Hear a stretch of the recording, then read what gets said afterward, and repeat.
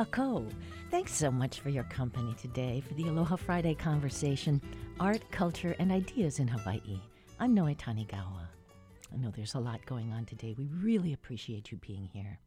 Now, first up, we're exploring a new idea for sheltering homeless people on Oahu. According to point-in-time counts, over 2,000 people are living on sidewalks, in tents, and cardboard shelters, looking at possible drenching rain, wind, no food, or bathrooms this weekend. If they want to, 100 or more homeless could be sheltered at HPD's POST, Provisional Outdoor Screening and Triage Facility at Ke'ehi Lagoon. It's a new idea in that clients get immediate shelter with pets if needed, transportation to that location, and then connection to services. Clients may enter through a service provider or HPD, but we just drove on up to a locked gate there. And all around is a wide, scrubby grass field. You can see a few dozen tents kind of socially distanced there behind orange barriers.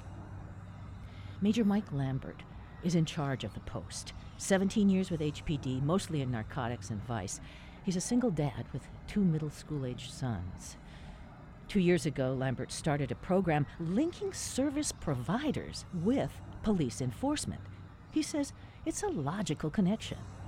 For example, the biggest misconception is that homeless don't want shelter. That's not necessarily true, because what you see in the vacancy report is 200 beds. For what category? Because those 200 beds may only be for women and families, meaning that there's no vacancies for men.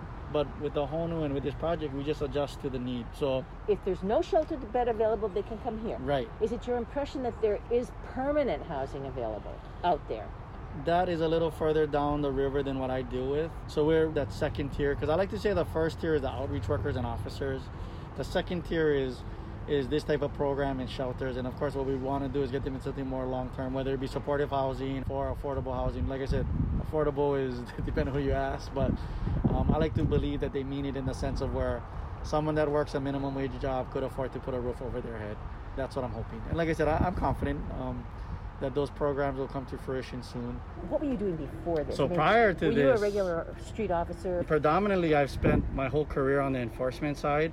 So the first basically 15 years of my career were in patrol or in the narcotics vice division. And over the last 2 years, I ended up in charge of a program that connects outreach workers with officers to ensure, again, that we are giving people the best opportunity to get off the street. So how long have you experienced working with unsheltered people?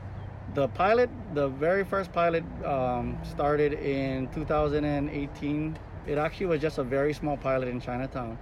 And then when Chief Ballard took #1 position, she actually took it out of the very small pilot and made it an island-wide initiative. So you've seen people in enforcement. Yes. What's that experience like? What did you see? When I was a rookie, actually my first assignment was Chinatown. And this is in 2002, and the problems weren't as prevalent as they are now, not even close. But you would get your call here and there. And for me personally, it was hard to do the enforcement knowing that I really couldn't offer them anything. I felt bad, because it's like one of those where, okay, I get the order, there's a complaint of people being in the park, for example, Ala Park. The park closes at 10 p.m. or whatever, and my job is to go ahead and enforce anybody that's in violation of that. And it's hard because, you go out there and you see the fact that they're broken and sad, and, I'm over there kind of adding on to their issues, right? Because now they have a ticket to deal with. And they have to move. And then they're going to have to figure out where else to go. And we're talking about like 1 a.m. So there's no option for them. I know that. They know that. But at the end of the day, in 2002, that was my job, right? My job was to make sure that the park was clear. Like I said, I used to feel really bad about it, but there was no other option. And it's just one of those where sometimes officers, they create a callous towards it, and a lot of it is just their own coping. So what you see fast forward is officers that seem heartless about the homeless issue when they're really not. They're just trying to build their own defense mechanism to be able to cope with having to constantly enforce against people that they know can't help it. It's pretty heartbreaking. So what I like now is that I feel that officers, for our own, emotional state, can feel good about if they do have to enforce, they're well aware that they did everything they could. They offered everything under the sun. They offered shelter. Like a program like this is 24/7, holidays, it never closes. And in the event that they don't take it, which is their right, at the very least, we can sleep at night knowing that there was an offer made, and by their own choice, they elected to not participate in a program that was available to them. Okay, wait now. Are these viable options? I got to try to look at it from their perspective. Of course. You know what I mean? So just like anything else, not everything is going to be a perfect fit for anyone. And a lot of it has to do with the timing, because what people don't realize, especially in our rural areas, Waimanalo and Waianae, there's a connection to that community, whether it be family, friends, or just emotional attachment to the area. If I'm telling you, well, I have an opportunity, but it's all the way down Sand Island, then not necessarily that they don't want help, but it's not a good fit for them. We have to have a lot more robust offerings in regional locations, because for me personally, I grew up in Kaneohe, and should I be down on my luck, I would want to be in Kaneohe. I have, family there. A lot of our families in the rural will welcome the family member in for dinner or whatever, but because they have addiction issues or mental issues, they don't feel comfortable with them staying overnight. So like I said, again, that's very common in our rural areas, right? And actually, ironically enough, the families actually want them to be nearby, but not in the house for the fear of, like, again, their addiction or untreated mental illness. You're describing a kind of halfway house kind of thing that you would think we could create. Right. What I would think is that you set up regional transition points, right? So in other words, it's not meant to be long-term, very much like this program here, where you can come in, a few days at a time, and what it is you have social workers on standby to try to cultivate an option for that individual. What it does is allows them the comfort of not being moved out of the location they want to be in, but yet it creates the opportunity to perhaps improve their condition, meaning that a lot of the times the emotional attachment or whatever other attachment is due to addiction or lack of mental health treatment.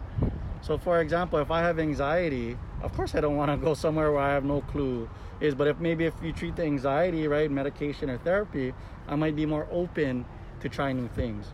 And what people don't realize is that a lot of our homeless community suffers from depression. It's prevalent. It's very, very prevalent. And what people don't realize is that depression is debilitating. And we're not talking about I feel bummed. We're talking about I feel suicidal, I feel disappointed in myself, and all those type of emotions make it very difficult to improve. The reason why I'm so sensitive to people with depression is that it's common in my family, and I've seen how debilitating it can be.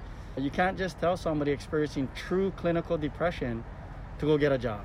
It is counterproductive to even think that they need a pep talk. A lot of times they need medication, a lot of times they need therapy to improve. And it's one of those where you got to look at the root of it, right? And go ahead, and then the roots for the homeless crisis is mental health issues, right, addiction, and then you have general poverty, meaning that people that maybe they're not educated enough to hold a job that makes enough money to survive, or they don't choose to, right? But what the data is showing, and what I've learned from the outreach providers, is that the longer they're out there, the more likely they are to either become mentally ill or become addicted to a substance, right? What I hear, which is just heartbreaking, is that a lot of women utilize meth to stay awake overnight so they're not sexually assaulted as they sleep. Negative people would say that, oh, that's just an excuse. But when you really talk to these people, and which I do out here regularly, I have no reason to believe that that's not a genuine answer. You're helping us with things people don't realize or know about the unsheltered population. Mm-hmm. I get where the community is frustrated. I get where they feel unsafe. And not everybody has a heart big enough to take a step back and realize that these people are hurting. And there is a subsection of them that are bad for the community, and I hate to say it, probably would better be off in prison for themselves and the community, but that's not the vast majority.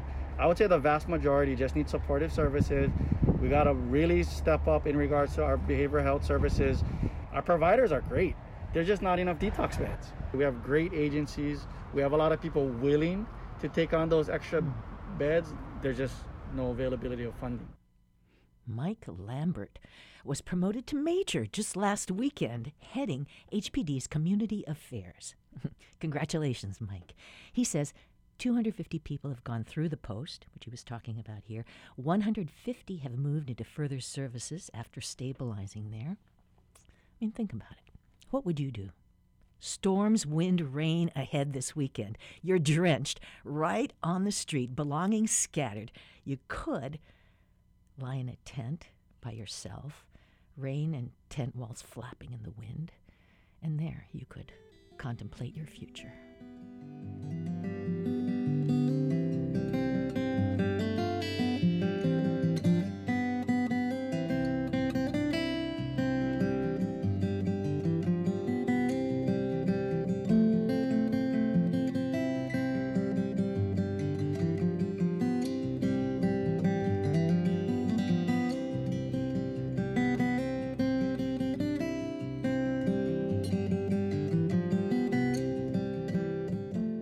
Support for Hawaii Public Radio comes from the Honolulu Museum of Art, offering reconnections to the art, courtyards, and the museum community. Open Thursdays to Sundays with new evening hours.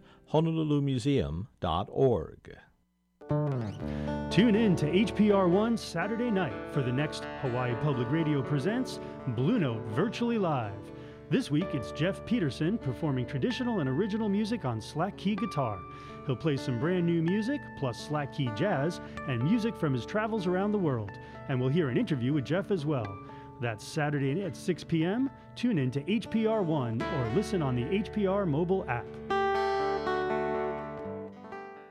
Support for Hawaii Public Radio comes from Hoku's Restaurant, featuring Chef Jonathan Mizukami, bringing new direction from culinary experiences across the globe, including the French Laundry in Napa Valley.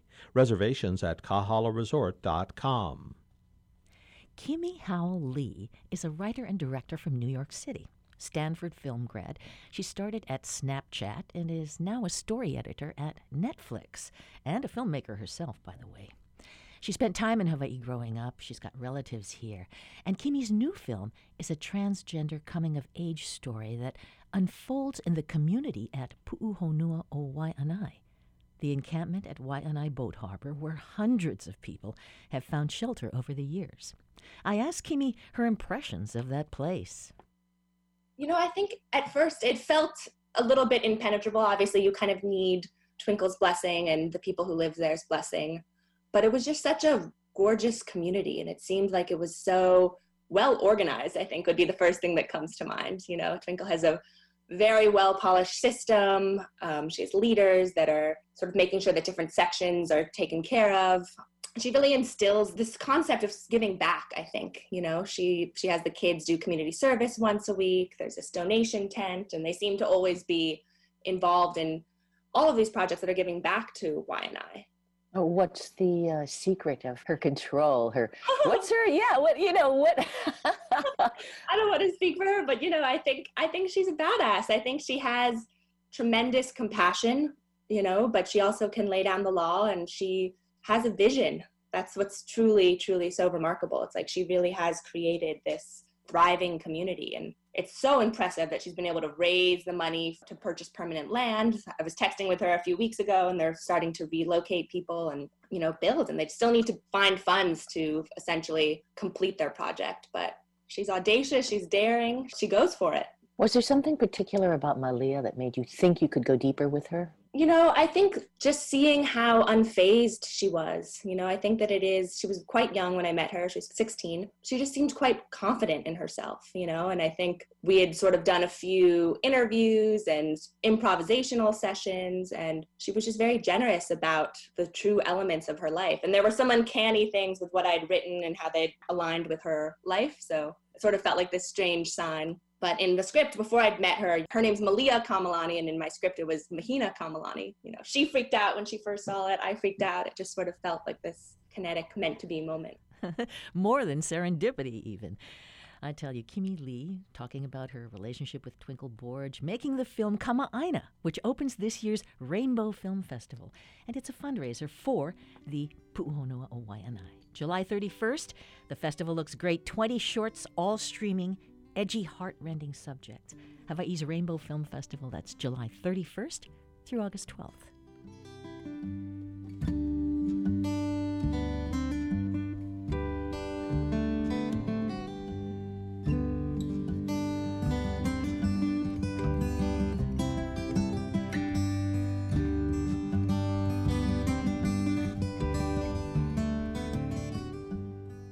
So here's the idea. Art bar. Everything you love about art and everything you love about bars together in one Zoom call. That was my pitch to 4 thoughtful artists and thinkers. You're about to hear what happened. Curator, director of UH Galleries, Micah Pollock, new from Brooklyn, describes how COVID-19 is growing her roots here. Artist, educator Reem Basus throws in exactly what should be done with those torn-down statues. And artist, former UH Art Chair Gay Chan describes her work. You can participate anytime in Kaneohe. And we'll jump in with Taylor Chang, curator, She runs the Doris Duke Theater. Taylor begins a thread here about experiences and voices, those that survive and those that are forgotten. With so much content moving to the virtual space, one of the big challenges has been to be extra rigorous with what we decide to do online when we know that there's so much online and there's this kind of fatigue of constantly being in front of our computers that in and of itself changes the experience. So in a very nuts and bolts way, it's a whole new landscape that we're navigating, and sort of every single arts organization that, exhibits films are navigating that as well. So Taylor, group pleasure of enjoying films and performance together is getting fully reviewed. What's exciting is that there's extremely creative collaborations and conversations that are happening, trying to take advantage of the new landscape that's in front of us. So there's a lot of opportunities, I think, to address a lot of the inequities within our industry at this time. That concern with systemic inequity requires deep soul searching, you're saying, Taylor, on the exhibiting end.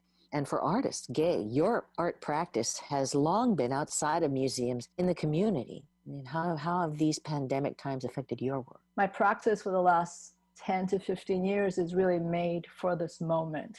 The work that I primarily do is through the moniker of eating in public and is trying to reinvigorate the demands for the commons and then creating situations for us to be prepared to live there. There's a lot of interest right now, and there's almost urgency to know how to do many of the things that I've been trying to establish for many years. So I'm actually pretty excited about this opportunity, and I'll put what I've done in two fields. One is more of a mitigation project.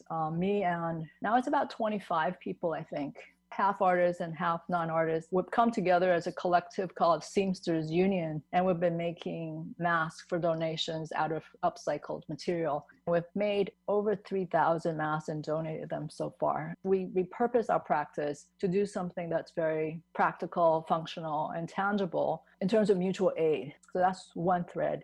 The other is establishing free store and knowledge and practice about edible weeds. I've set up edible weed planters in front of my house on curbside, dug up weeds from my neighborhood, and then I offer recipes.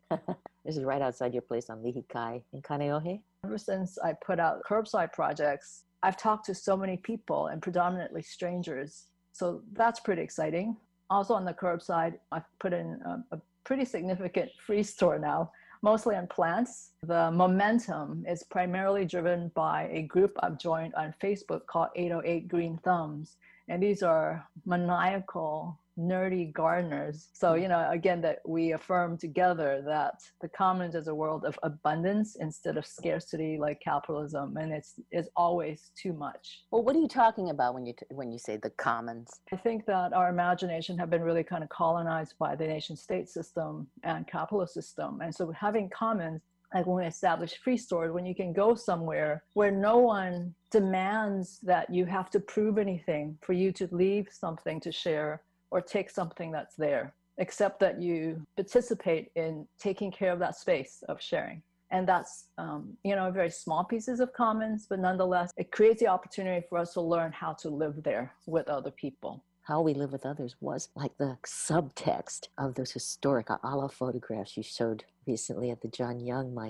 How has your approach to curating adjusted since COVID? I agree with Taylor. I think at the beginning of this, there was this impulse to think about digitizing everything and making everything accessible in that way. I think there's also questions about what an institution is, what a museum is, what communities we serve. In the past 20 years, there's also been a real interest in hosting talks and lectures and screenings and engaging in a kind of extended practice that might have been based on relational aesthetics. And I think now we really do have to think somewhat differently about what it means to bring people together, what that looks like in an art space. And again, I've been so moved by watching protests outside of museum spaces, in the street, and seeing people move to come together around political issues. So Reem, painter that you are, what do you make of the street expression we've been seeing? It's been great to see protest signs. I mean, I'm a huge fan of propaganda art, and it's just been very exciting to see,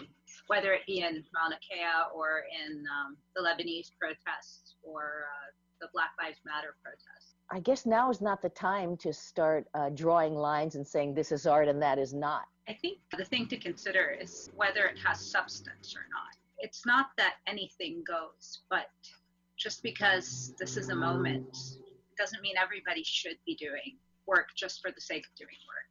You really have to be thoughtful. It has to have substance. And that's what separates it, in my opinion. I guess I've never found it very useful to draw lines between what is art and what is not art. Micah? I think one of the big shifts in terms of people's thinking in the art world that I'm participating in is noticing, at least at the beginning, when there were no more art fairs, how people seemed relieved. This demand to ship giant works of art across the globe, just the carbon footprint that certain parts of that industry were taking up, I'm hoping that that will get interrogated. And something that, just on a personal level, when President Trump demanded that people working in meat processing plants had to go back to work, I realized that I shouldn't be eating factory processed meat at all, and shifted to finding local protein sources. And it's been incredible as a sort of connection to this place, which I hadn't expected, and as a way to meet my neighbors who have connections to people fishing and to wild boar and to sustainably raised chicken. It's kind of crazy that it took this for me to realize that I shouldn't be buying meats that's been shipped to this island from the mainland. But yeah, I guess it's part of what Gay said, just thinking about some of these systems that have become invisible, really. Right. And Taylor? We're all being forced to be creative in ways that we never really anticipated or expected.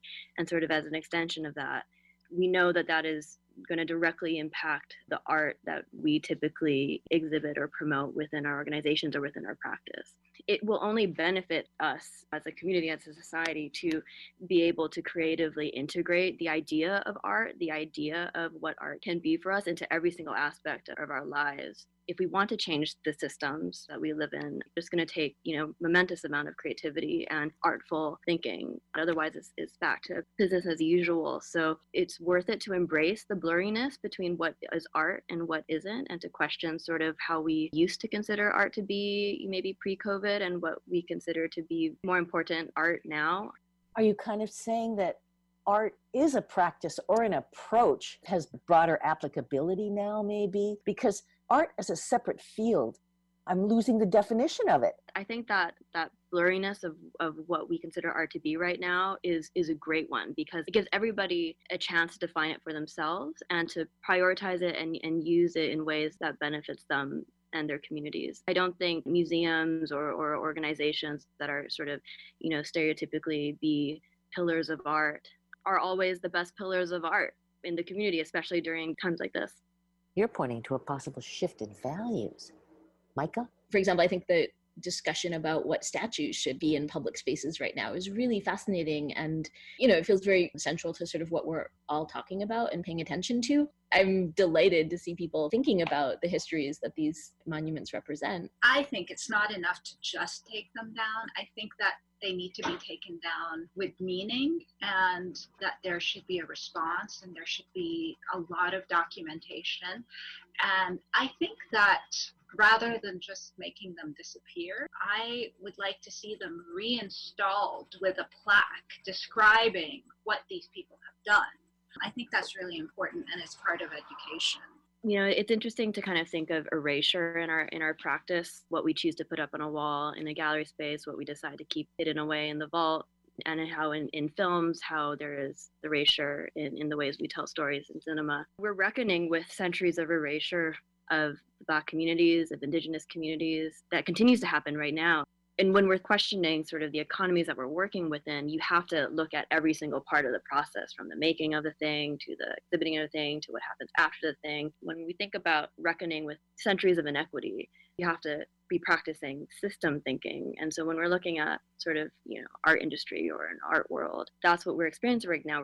We're like having to question every single part of our process to reckon with what is the best way to continue with our practice during these times. I think a lot of us don't have a choice. I'm going to sound really romantic right now and say that this is an addiction, this practice. A lot of us don't have a choice, and we find a way to do it. And small scale, large scale, whatever. I have a super tiny apartment. I have a lap desk and that's what I work on. And, you just keep going on. No choice in the matter. And I'm not even thinking about exhibiting or connecting, or this is just a way of survival. It's a very fundamental way for me to survive personally. And I mean, I can't help anyone in any capacity unless I'm surviving. And so it begins here. What's your work about now? For the past year, my research has been about death, cultural practices around death, different speculations about what happens after death. It's connected to my dealing with post-war survival, having come out of a brutal history, and just kind of questioning, well, where have they all gone? You're talking about events and people lost in the Lebanese Civil War, which you experienced. And this continues to happen. So all of this is not new to me. The protesting is not new. What a lot of people are calling a moment in American history is not a new thing for me. Push it all the way to the end where people actually die from this. What happens then? So that's where I'm at right now. I mean, it's so essential that you are part of this conversation. Like, from the exhibitor perspective, we have this, I feel like I have a responsibility to do whatever we have to do to make sure that the art that artists are making right now is going to be properly supported. So what is an exhibitor's responsibility to make sure that there's always going to be channels and spaces in which that work will be continually brought forth and not erased from the community that we're in? Taylor Chang, committing to your stories. Also, Reem Bassouz, Micah Pollock, and Gay Chan. Micah's galleries at UH are opening again in August. Taylor's indispensable Surf Film Fest is entirely online right now through August 2nd.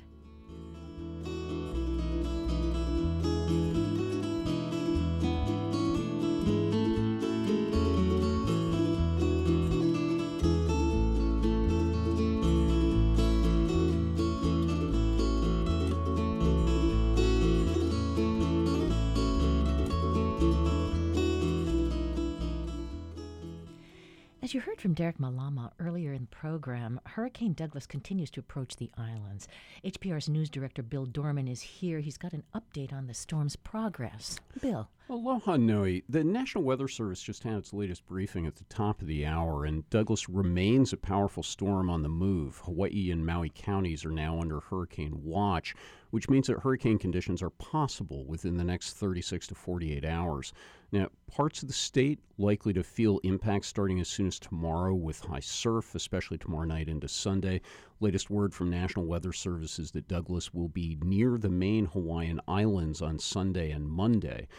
They go on to say in their statement that Douglas will continue to quickly approach the main Hawaiian Islands, passing dangerously close to or over the islands on Sunday.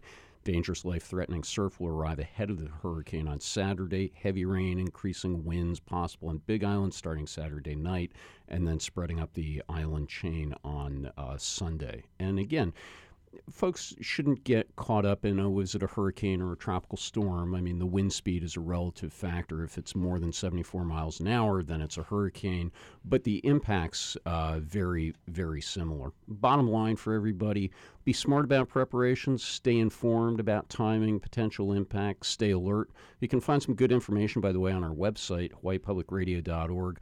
Look for a box that says what to know as Hurricane Douglas sets its sights on Hawaii. Sounds like the very thing we need. Thanks so much, Bill. You bet. Thanks, Sam. HPR's Agile News Director. And now, with 60 new COVID-19 cases in Hawaii, it's time to take a look at coronavirus developments around the globe with the BBC. This is the Coronavirus Global Update on Friday, the 24th of July. I'm Janat Jalil. There are concerns about new surges of COVID-19 infections in Europe, questions over whether the rescheduled Tokyo Olympics will go ahead next year, and Formula One cancels its races in the Americas. Health authorities in Spain are warning of a new wave of coronavirus infections. The health ministry has reported nearly 1,000 new cases in 24 hours, the highest number since lockdown was eased last month. Guy Hedgecoe reports. The Spanish government was expecting new outbreaks of coronavirus after lifting the lockdown. But in the last 2 weeks, the number of infections registered per 100,000 inhabitants has tripled.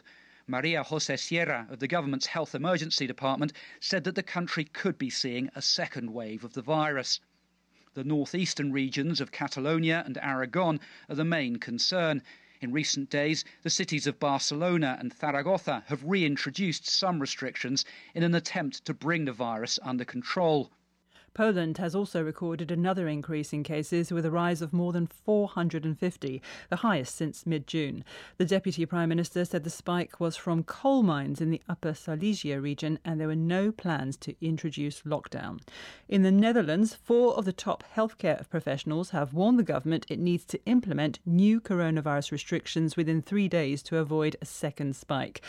And the UK Prime Minister has admitted that the government didn't understand coronavirus in the first few weeks and months of the epidemic in Britain. Boris Johnson said there were very open questions about whether lockdown came too late, a marked change from Minister's previous insistence that the right decisions were taken at the right time. Fireworks have been set off at more than 100 locations around Japan to mark the exact moment the opening ceremony of the 2020 Olympic Games would have kicked off in Tokyo. They've been postponed for a year because of the pandemic. But with daily infections in Japan reaching record levels this week, there are now growing doubts about whether the Games will ever be held. Our Tokyo correspondent, Rupert Wingfield-Hayes, has been speaking to one of the athletes who had been hoping to take part this year. Tetsu Sotomura was one of Japan's best trampolinists. Now at 35, Tokyo 2020 was going to be his last hurrah. Back in 2008, if the Beijing Games had been postponed by a year, I would have thought okay, he tells me. But now I'm 35, a year feels like a long time. But there is another reason Tetsuya is retiring. He thinks Tokyo 2021 may never happen. An opinion poll done by the Kyodo news agency this week found just 23% of Japanese now support holding the Games if COVID infections are still widespread next year. President Trump has cancelled the pre-election Republican Party convention in Florida, blaming the coronavirus flare-up. He said it wasn't the right time, but that he would still give a convention speech in a different form. It comes as the number of cases of COVID-19 in the US has exceeded 4 million. Part of the convention will go ahead in North Carolina, where Mr. Trump will be formally nominated as a Republican presidential candidate on the 24th of August. The UN High Commissioner for Human Rights in Zimbabwe has expressed fears that the authorities there are using coronavirus restrictions as an excuse to restrict freedom of expression and assembly. A spokeswoman for the UN office, Liz Throssell, quoted reports of police using force to disperse and arrest health workers as they've protested over pay and working conditions. We are concerned at allegations in Zimbabwe which suggest that the authorities may be using the COVID-19 pandemic as a pretext to clamp down on freedom of expression and freedom of peaceful assembly and association. Merely calling for a peaceful protest or participating in a peaceful protest are an exercise of recognised human rights. We're also concerned at reports of police using force to disperse and arrest nurses and health workers for infringing lockdown restrictions as they were trying to protest for better salaries and working conditions. South African public schools were closed for a month from Monday following a surge in coronavirus infections. President Cyril Ramaphosa has confirmed that the number of cases has passed 400,000. He said it was important to stop schools potentially spreading the virus. South Africa has the 5th highest number of cases worldwide. Formula One has scrapped this season's races in the United States, Canada, Mexico and Brazil because of the coronavirus pandemic. The organisers believe it would be irresponsible to go ahead with the events as infection rates in the Americas remain high. This is the Coronavirus Global Update.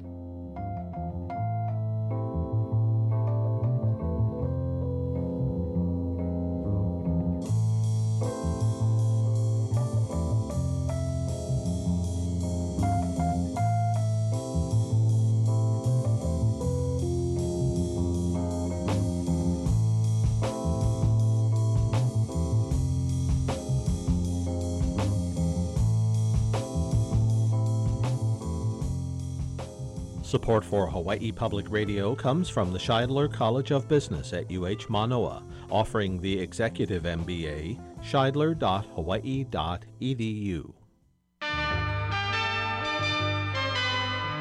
Each week, New Dimensions explores the social, political, scientific, environmental, and spiritual frontiers with some of today's foremost social innovators, thinkers, scientists, and creative artists. Hi, I'm Michael Gelb, author of Creativity on Demand. Next time on New Dimensions, I'll be talking about how to ignite and sustain the fire of genius. Sunday morning at 11. Support for The Conversation comes from the HPR Local Talk Show Fund, which helps Hawaii Public Radio sustain and grow its locally produced talk shows. Mahalo to contributors Chaminade University and Hastings and Pleadwell, a communication company. Vote-by-mail ballots arrived this week, and candidates and caucuses causes are all clamoring for your attention, especially online. There have been a lot of warnings as well online about misinformation and even questionable players. AP reported recently that a network of Facebook groups united against COVID precautions is rife with misinformation and is turning against a new enemy, BLM, or Black Lives Matter. On the other hand, when organizers of a Trump rally in Tulsa in June reported over 1 million ticket requests and only about 6,000 people showed up, K-pop fans, or fans of Korean pop music, were called out for using fan tactics in the political arena. Talk about power. Fans of K-pop supergroup BTS matched the band's $1 million donation to BLM in just 24 hours. Professor Cedar Bauseji started out as a fan herself in South Korea in the mid-90s. She's teaching now at Indiana University and says her students willingly learn history to contemporary politics, all through K-pop.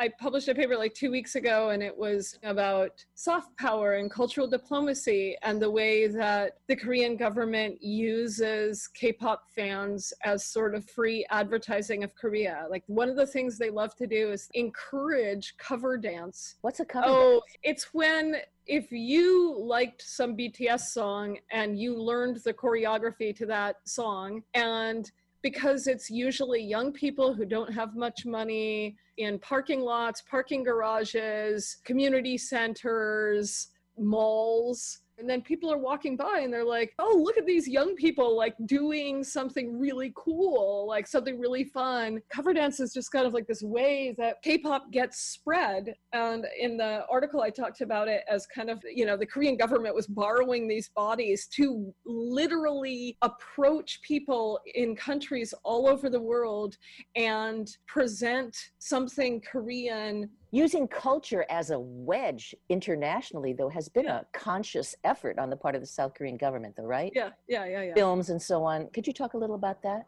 The South has basically no natural resources except for people. And so they've got smart people, they've got creative people. Back in 1994, somebody in a meeting with the president said, Jurassic Park has made the same amount of money as selling 1.5 million Hyundai automobiles. And something clicked in the mind of that president. And culture is an industry. Culture is a way that we can employ people.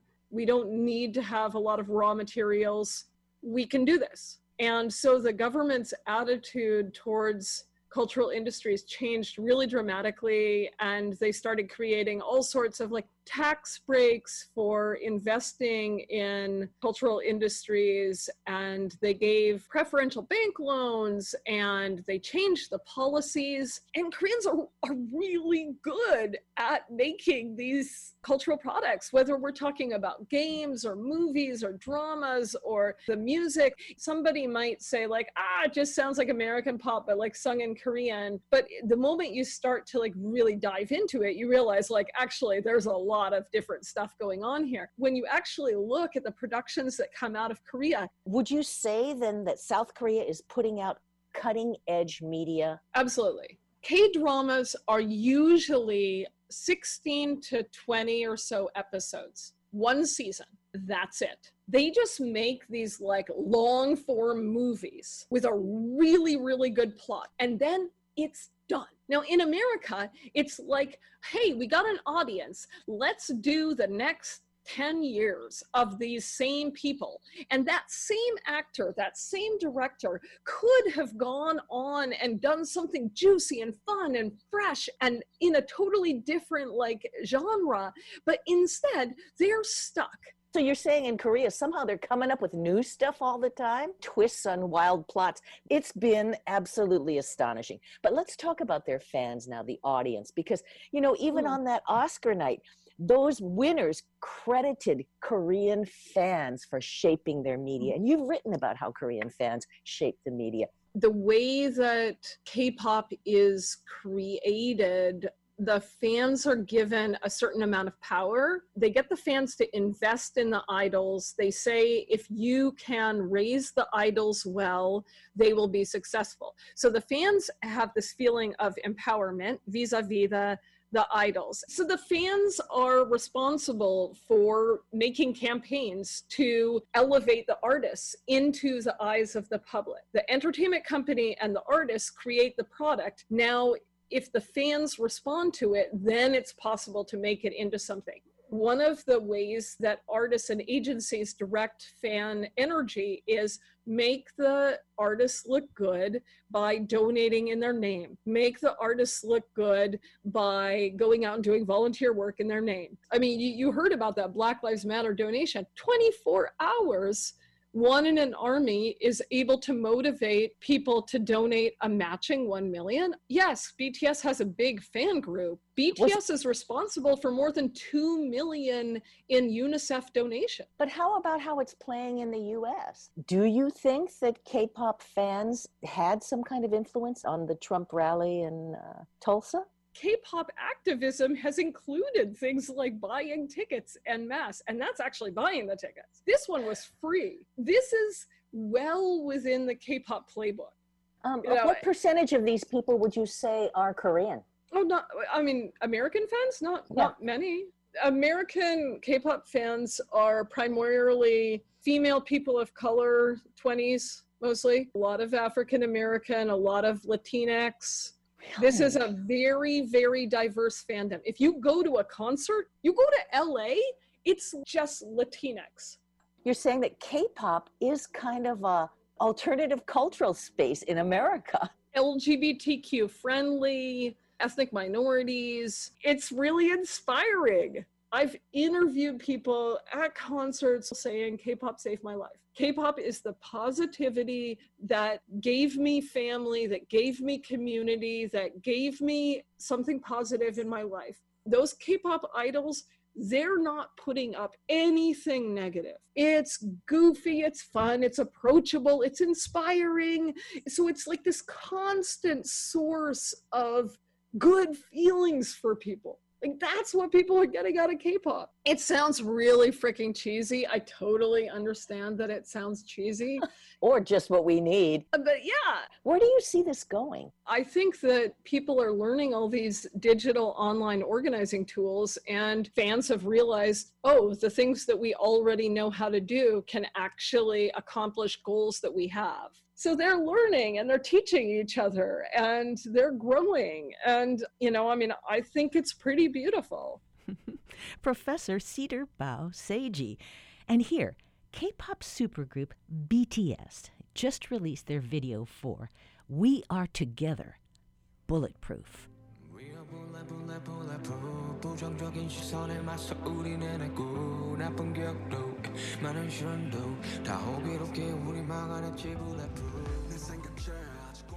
Quite the contemporary anthem, Bulletproof, Eternal. It's BTS.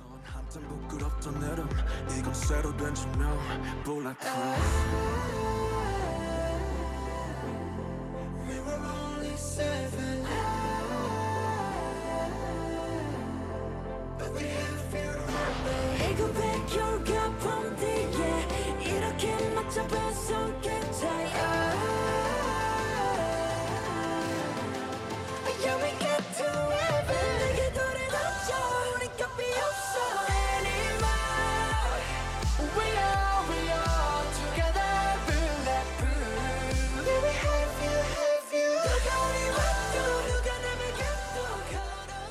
Support for the conversation comes from the HPR Local Talk Show Fund, which helps Hawaii Public Radio sustain and grow its locally produced talk shows.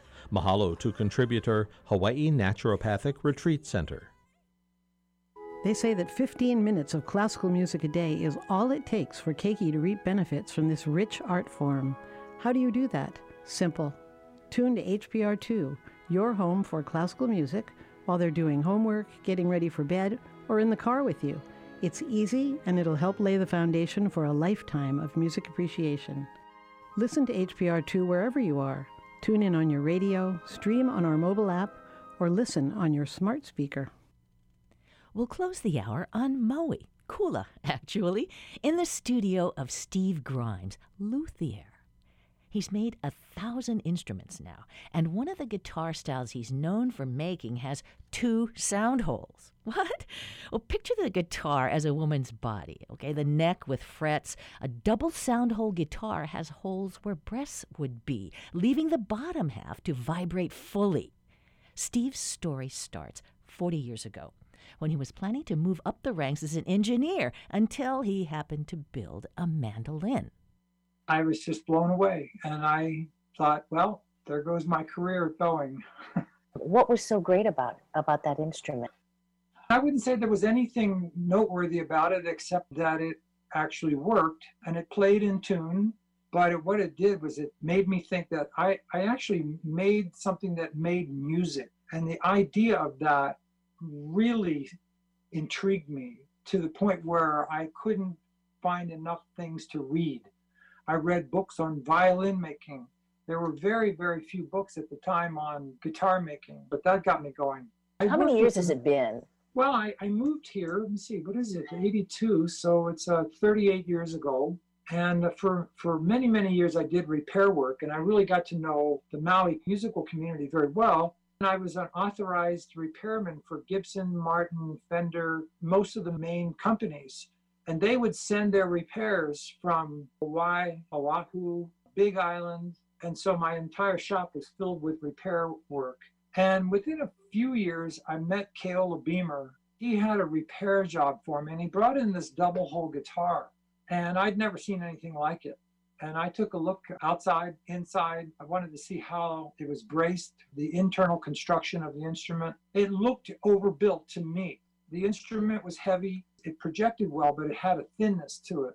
The thing is, it had 2 sound holes, one on either side of the strings. It had 2 sound holes. Correct. It had 2 sound holes, and I hadn't seen something like that before, so I was very curious. What did he like about them? I think he liked the fact that this design, the double hole design, really lends itself to the tonality of a slack key guitar. In slack key guitar, the lower strings are lower. So the A and the E string are tuned down. The E string's tuned down to D and sometimes even as far as C. The speaker of the guitar, the part of the soundboard that really vibrates, is from the sound holes back to the bottom of the guitar, the tail. That is the main speaker. And so by moving the sound hole to the upper part, you create a larger speaker that's not interrupted by a sound hole. Could we hear that at all? I mean, you think... I just happen to have a guitar here. It's a double sound hole guitar with a German spruce top and Brazilian rosewood sides and back. And then one of the more popular slack key tunings is called C Wahine. And that's where the E string is tuned all the way down to C.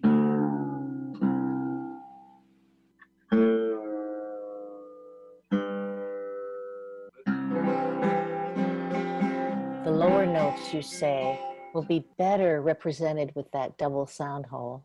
If you are a player that uses some of these lower tunings, you'll be pleased with the sound of a double hole guitar because it has a softer, warmer richness in the lower notes than a center sound hole guitar. And slack key music is all about softness and richness. I know a lot of musicians on Maui. I just had my 1,000th instrument party. We sold out about a month before, 400 people. Great local musicians. Some came from Kauai, from Oahu. Could you share me some artists that you've worked with over the years? Well, I just had the pleasure in building 2 guitars for Paul Simon, 2 for him in December. He came up in March and he brought Woody Harrelson with him. Woody is a guitar player, so Woody ordered a guitar. The year before, I had the pleasure of building a guitar for Jackson Browne, 5 guitars for George Benson. Steve Miller has 11. Well, tell us, you're a songwriter as well.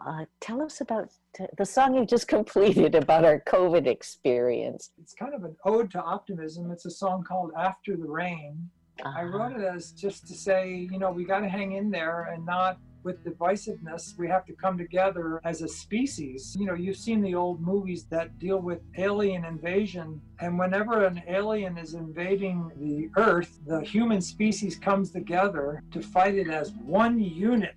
And that's kind of the mentality that we need now to fight this. It's a song called After the Rain, and it talks about, after every storm, the sun comes out.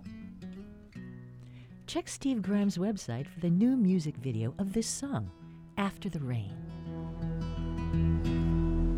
The walls of this old house weren't meant to be a shelter to hide us from things that we can't even see. These turbulent times, all the lightning and thunder will wane, and we'll splash through the puddles of trouble and pain, and catch drops of sunlight after the rain.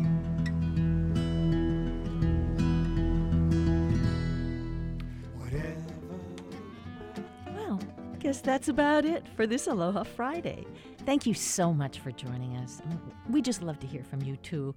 Call our talkback line, leave us your comments, and that number's 808-792-8217. Love that email at talkback@hawaiipublicradio.org. Comments on Facebook, we love it. The Conversation at HPR, or you can tweet us, or go to the HPR website and check the Conversation back shows. They're just wonderful to check out. This program is produced by Lillian Song, Harrison Patino, and Jason Ubai, hard-working team. Our jazzy theme music's courtesy of Gypsy 808. I'm Noe Tanigawa. Talk to me on Instagram. Your friend and mine, the tireless Catherine Cruz, is back on Monday to pick up the conversation. Meanwhile, let's take care of each other, okay? Happy Aloha Friday. See you back here Monday.